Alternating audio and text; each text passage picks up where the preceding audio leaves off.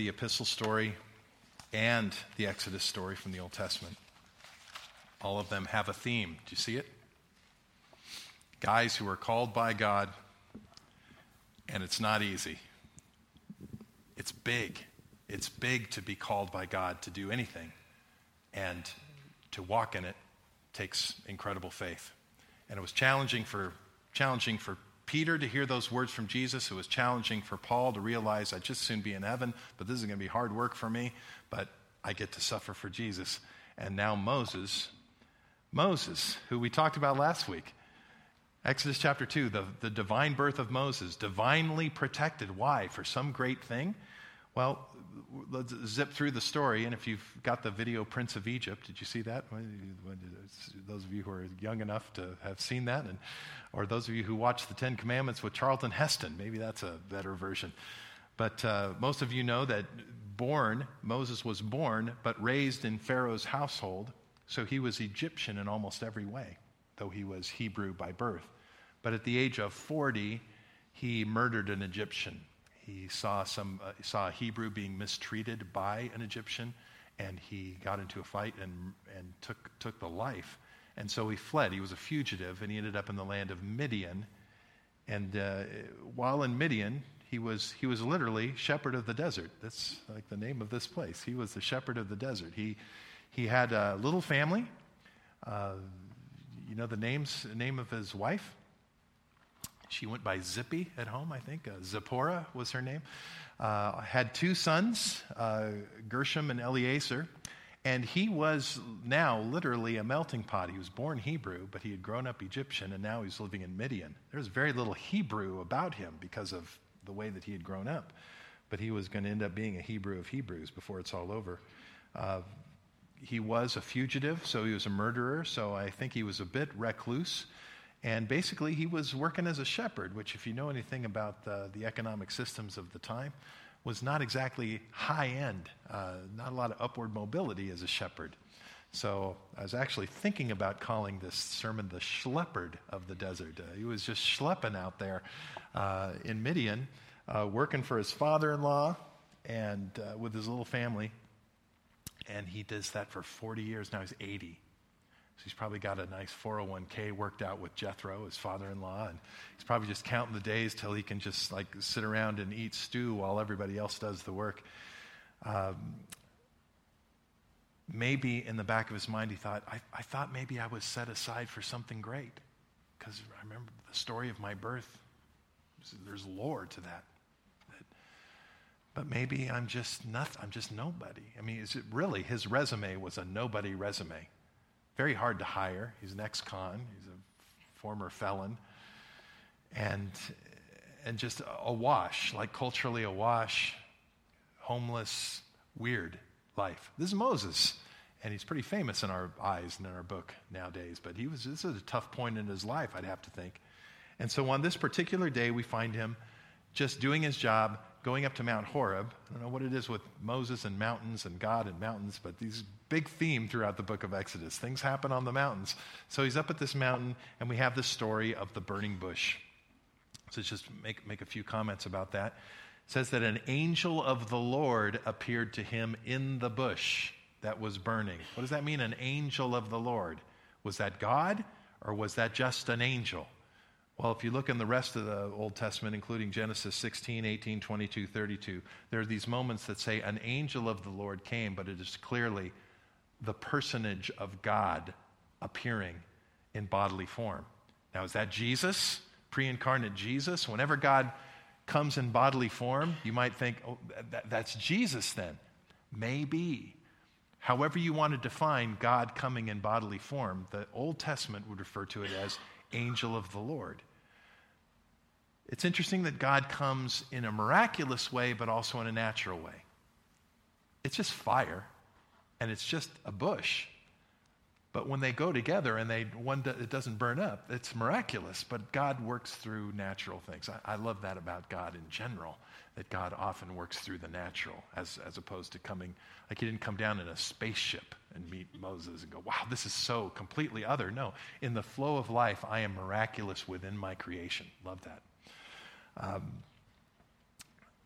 It's interesting that, I laugh every time I read this text, and it says, Moses said, I will turn aside to see this great sight. Like he's talking to himself. I think I'll take a look at this. But it's important, because right after that it says, when the Lord saw that he turned aside to see, then God talked. It's almost like, here's this burning bush. And Moses, instead of going, okay, that's weird, and just walking away, says, this may be a thing. I think I'm going to go look. How many burning bushes have we missed? Where God has said, here's a thing, and we go, okay, I'm busy, and that, I have no explanation for that, and it's kind of weird. I think I'll walk away from it. Instead of going, that's just too weird to not want to go check it out. And that's when God engages. It's like, big stop sign, burning bush. Moses, are you going to respond? Are you going to slow down and take this in? Moses says yes. And then a voice, Moses, Moses, by name, God calls him out. By the name that the Pharaoh's daughter named him when he was a baby. Here I am. Then we have the brief spot where God says, this is holy ground because of my presence. We could talk about that all night too, but that's an extraordinary thing. When God is present, the normal becomes extraordinary and holy and set aside. God defines himself as the historical God, so I'm not just a God who you might, because in those days he would have grown up in Egypt and they had a bunch of gods. They had Ra and other gods for different kinds of things. And now he was in Midian, and the Midianite priest, his father-in-law, had a version of God going on in his head. But he had also grown up understanding that the Hebrews had a firm understanding that God had revealed to them something very different, that there is one God, and that God was the one who called Abraham out of Ur, and the God who also blessed Isaac and blessed Jacob and blessed the 12 sons and turned those 70 people now into over 1 million people in Egypt. That was the God. And so God identifies himself. I'm not just saying, hey, I'm God. I'm God of Abraham, Isaac, and Jacob. I'm that God. I'm the God that you know is the real God. So that's who's talking to you right now. And then God starts to describe the fact that he has heard the prayers and he has seen what's been going on in Egypt, and he is well assessed of the scene. And I love this. Just a few things about this historical God. He's, in his own description, we realize that this is a God who is aware of the circumstances. He's aware of your circumstances. He knows what's going on with you, just like he knew what was going on with Egypt. He hears the prayers and is responding. He's answering the prayers of the Hebrews who were in bondage to the Egyptians by calling Moses. This is an answer to their prayers. So we see a God who is hearing prayers, and our God gets directly involved in the answer. He isn't just up there like with machinery, like the guy in Wizard of Oz behind the curtain, just kind of running things. I'll send this guy here, send this guy. No, I'm going down. He says, I have come down to call you. I am getting my fingers dirty, angel of the Lord, just like Jesus would 1,500 years later. So I'm involved in the answer, directly involved. I'm not the God of the deists, for those of you who are interested in philosophical things, who say that God just created the world but then let it run on its own. Now it just runs naturally. No, God runs the world and is involved with the day-to-day. He's certainly involved in this particular moment. He's physically manifest, and then he says to Moses, I have a specific plan here, and the plan involves you going back there to Pharaoh, delivering those people, and bringing them back here. There's specifics. There's geography. There's timing. There's a cast of characters. God has a plan, specific plan, right in the midst of the flow of life and those particular circumstances. That's the God who comes and talks to Moses. Not some vaporous superpower just pulsating with, just impersonal, whatever people think God might be. This is a God who is all these things, engaging Moses. Now we get to the meat of this whole thing. He is coming for Moses, and he's got a plan. And God does not like to be disappointed. When God has a plan, he wants to see it happen. When God has a plan for you, he wants to see it happen. Before we move on here, I just want to say this. It's easy to read this story and go, okay, this is burning bush, and this is Moses. Like, he's like superstar in the Bible. He's huge, and it's a big deal, the Exodus. And so God has a big call and big plans for this big old deal, but I'm not a big deal. I'm shepherd of the desert. I hang out in Scottsdale, and I'm kind of living my life. Some of you might even be saying, I've kind of lived the main part of my life, and now I am just a relief pitcher. I'm just kind of hanging out in the bullpen. My mother says this. She actually literally says, my mother's 85 years old, and she goes, I'm in the waiting room. I'm just waiting for heaven at this point. I'm like, I'm not even in the game. Well, she's only 5 years older than Moses was when this is happening. So if those of you who are under 80, buckle up. The main part of your life is right around the corner. You got some big stuff ahead of you. But during Lent, it might be something as simple as this. I've had this attitude. I've had this anger problem. I've had this substance problem.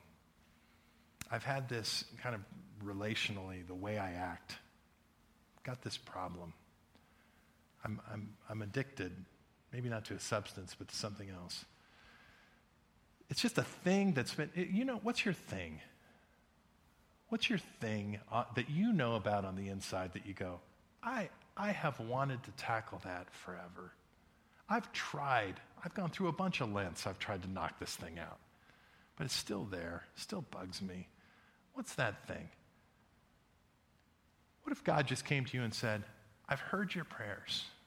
I've seen the way that the devil has oppressed you.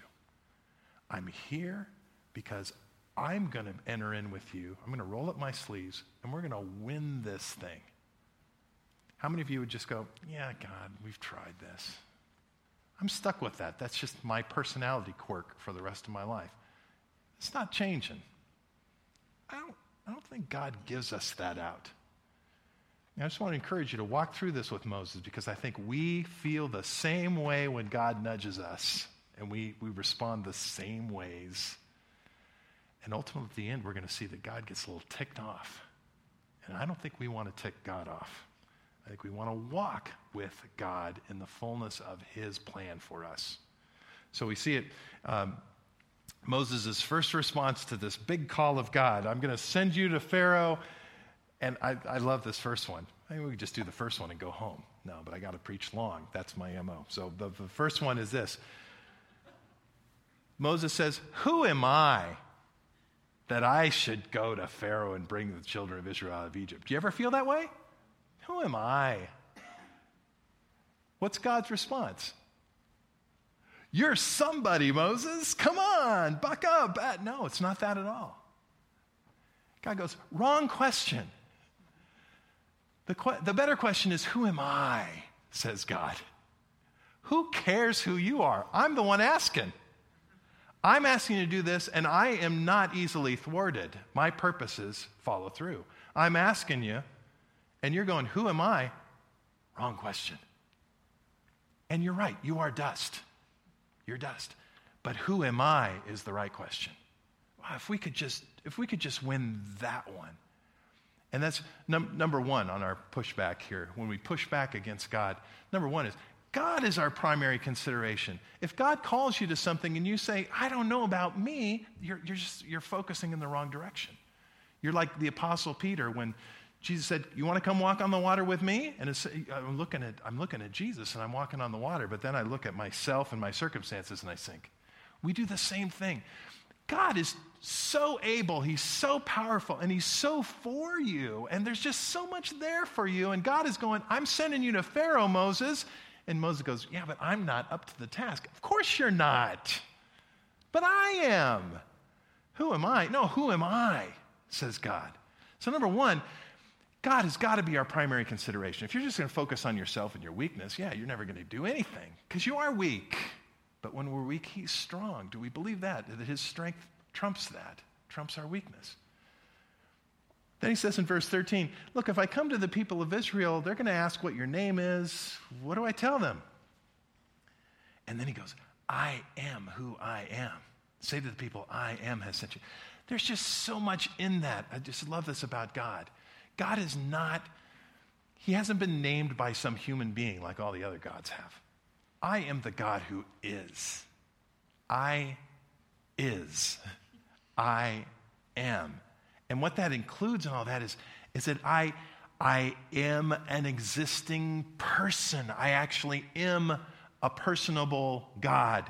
I'm all powerful because I exist, not because somebody else named me or somebody else called me into existence. I just am because I am omnipotently powerful, and I am eternal.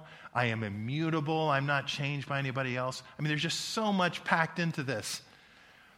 You go, if they ask what your name is, and God goes, tell them my name is Jim. Okay, well, that's really deflating. That just seems like a simple name. Tell them that I am the pre-existence one. My character can't even contain a name. Wow. So the second point is God is our primary consideration, and God is awesome. I mean, do you believe that? When God comes along and says, you ought to do this, is God just sitting over here like this going, I want you to be holy, or I want you to stop sinning so much?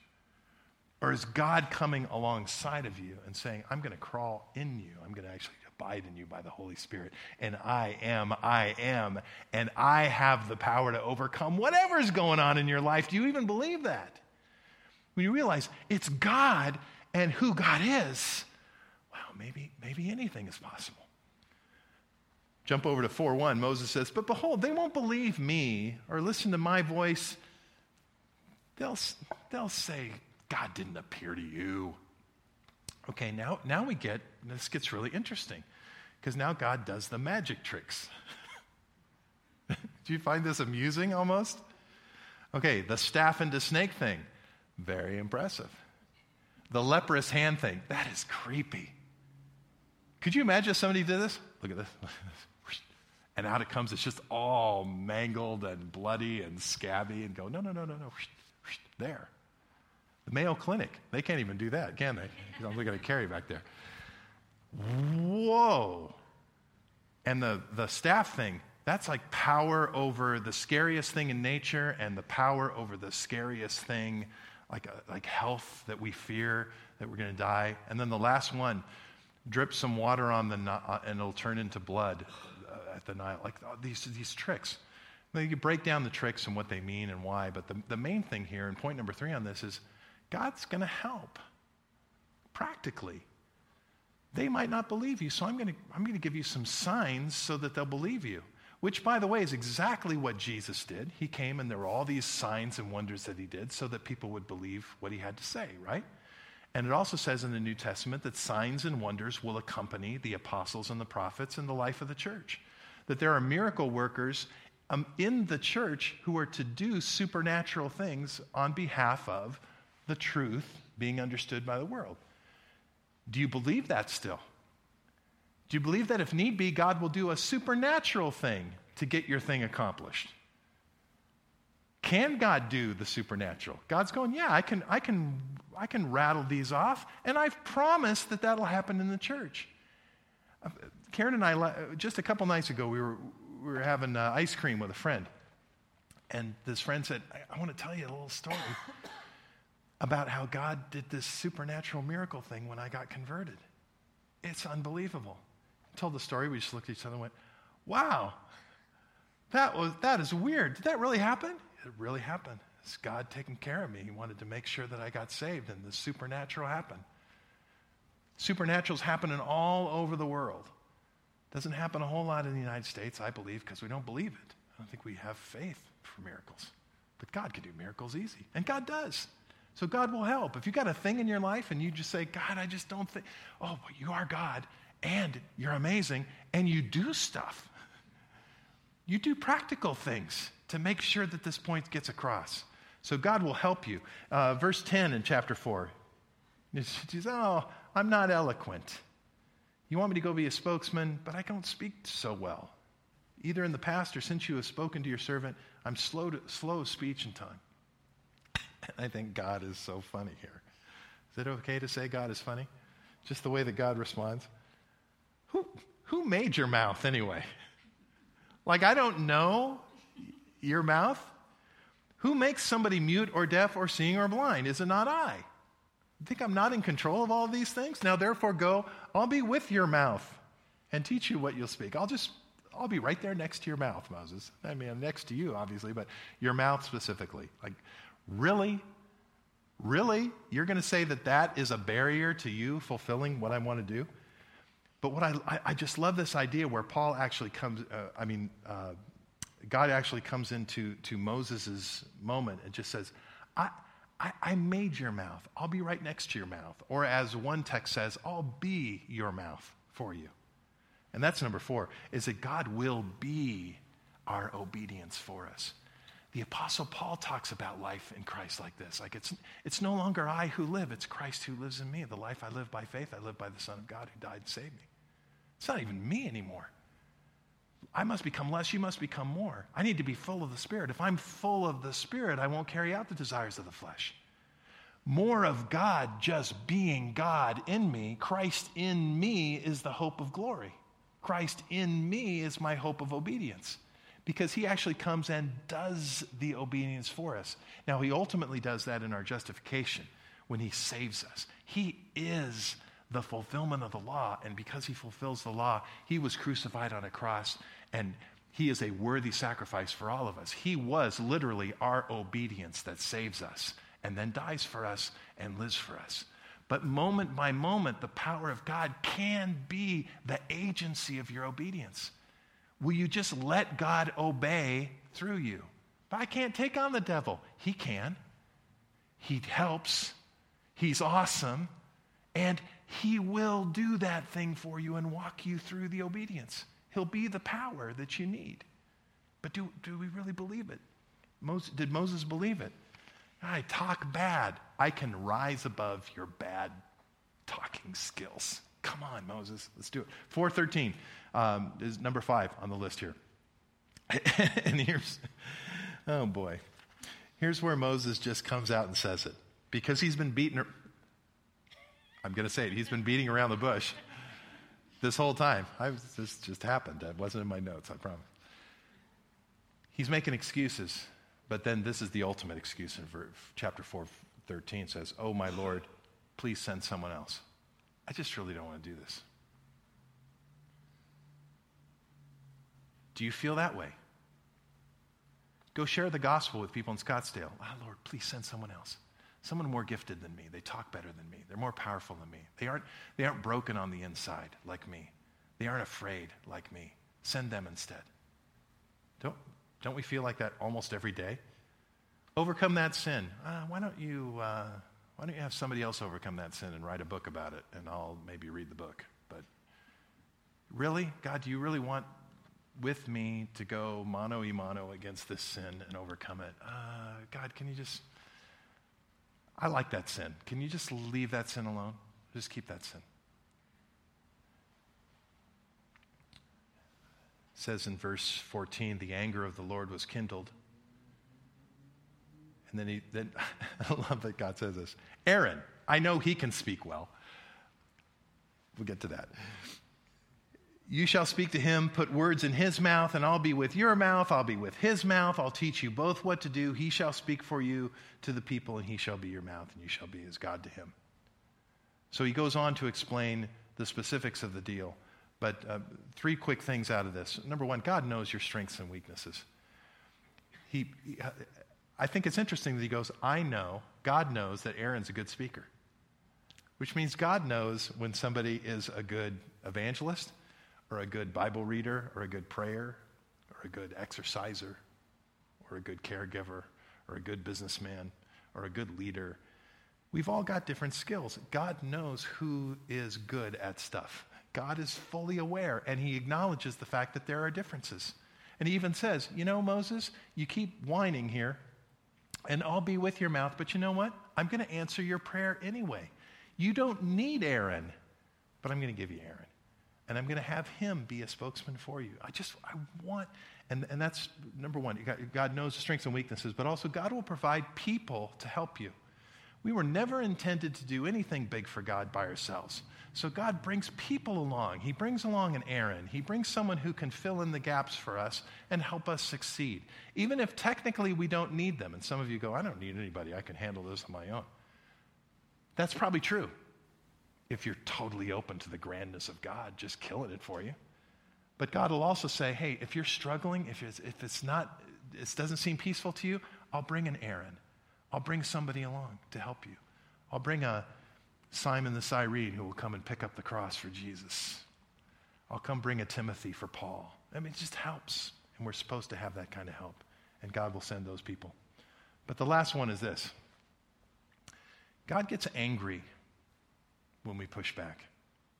You might think this is kind of a funny story, and ultimately God gets his guy, and Moses goes.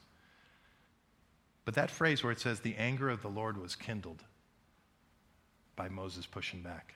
We can chuckle at Moses pushing back, but I just want to say, don't push back. None of us should push back against God. Does it stagger you to see that? The anger of the Lord. Could I make God angry by just being recalcitrant against his motion in my life?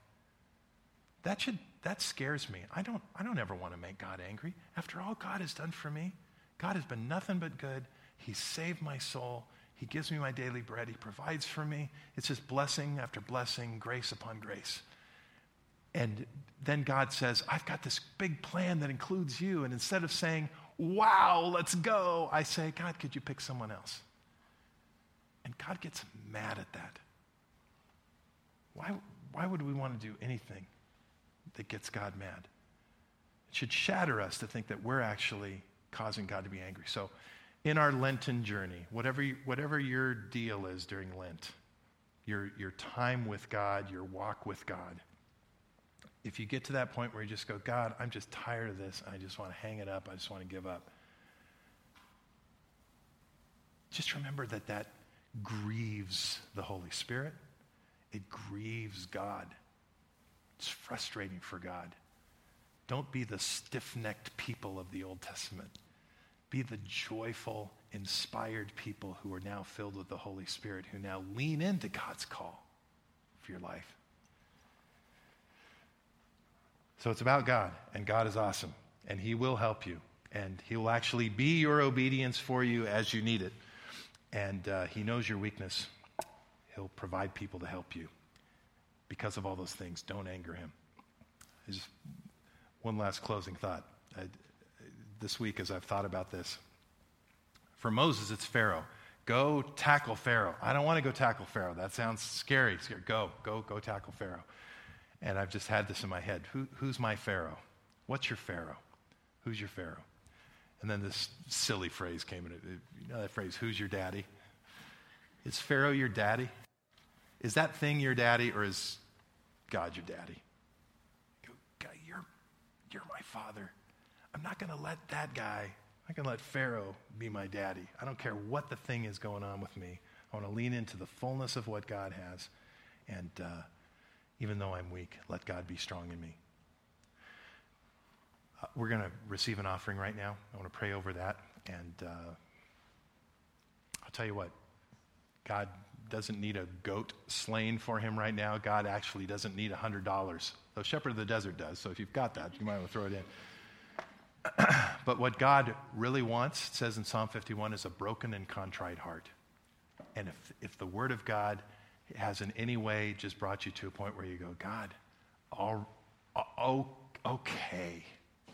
okay, my excuses, I'm just naked before you. I've given all the excuses I can.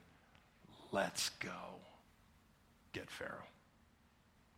If you make that offering of nothing left but obedience, praise God for that.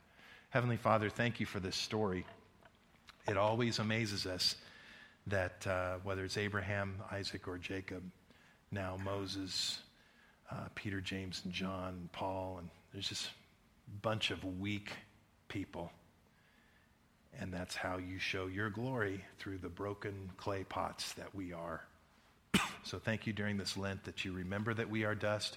We bring our dusty selves to you, and just like Moses, we confront that burning bush And we want to say, God, here I am, send me. And here I am, send me into my Pharaoh and be bold and strong and take care of business on our behalf. We pray, God, that you would do that by your grace, by your mercy. We pray that in Jesus' name. Amen. We're going to sing as the offering is being received.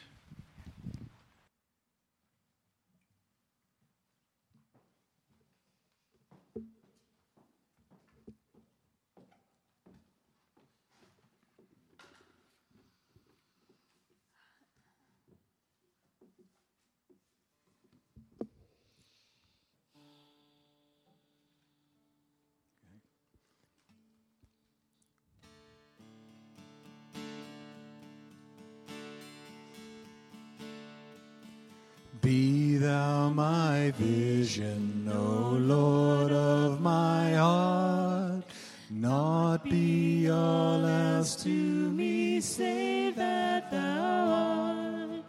Thou my best thought by day or by night, waking or sleeping, thy presence my light.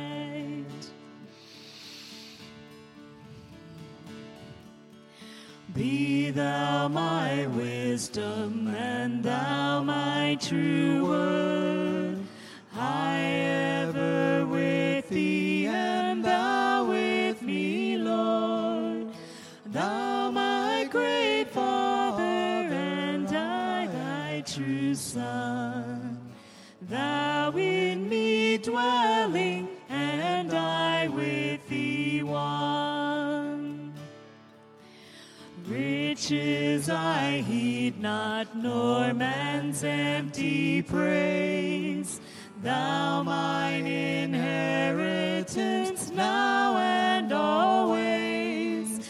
Thou and thou only, first in my heart. High King of heaven, my treasure thou art. High King of heaven, my victor.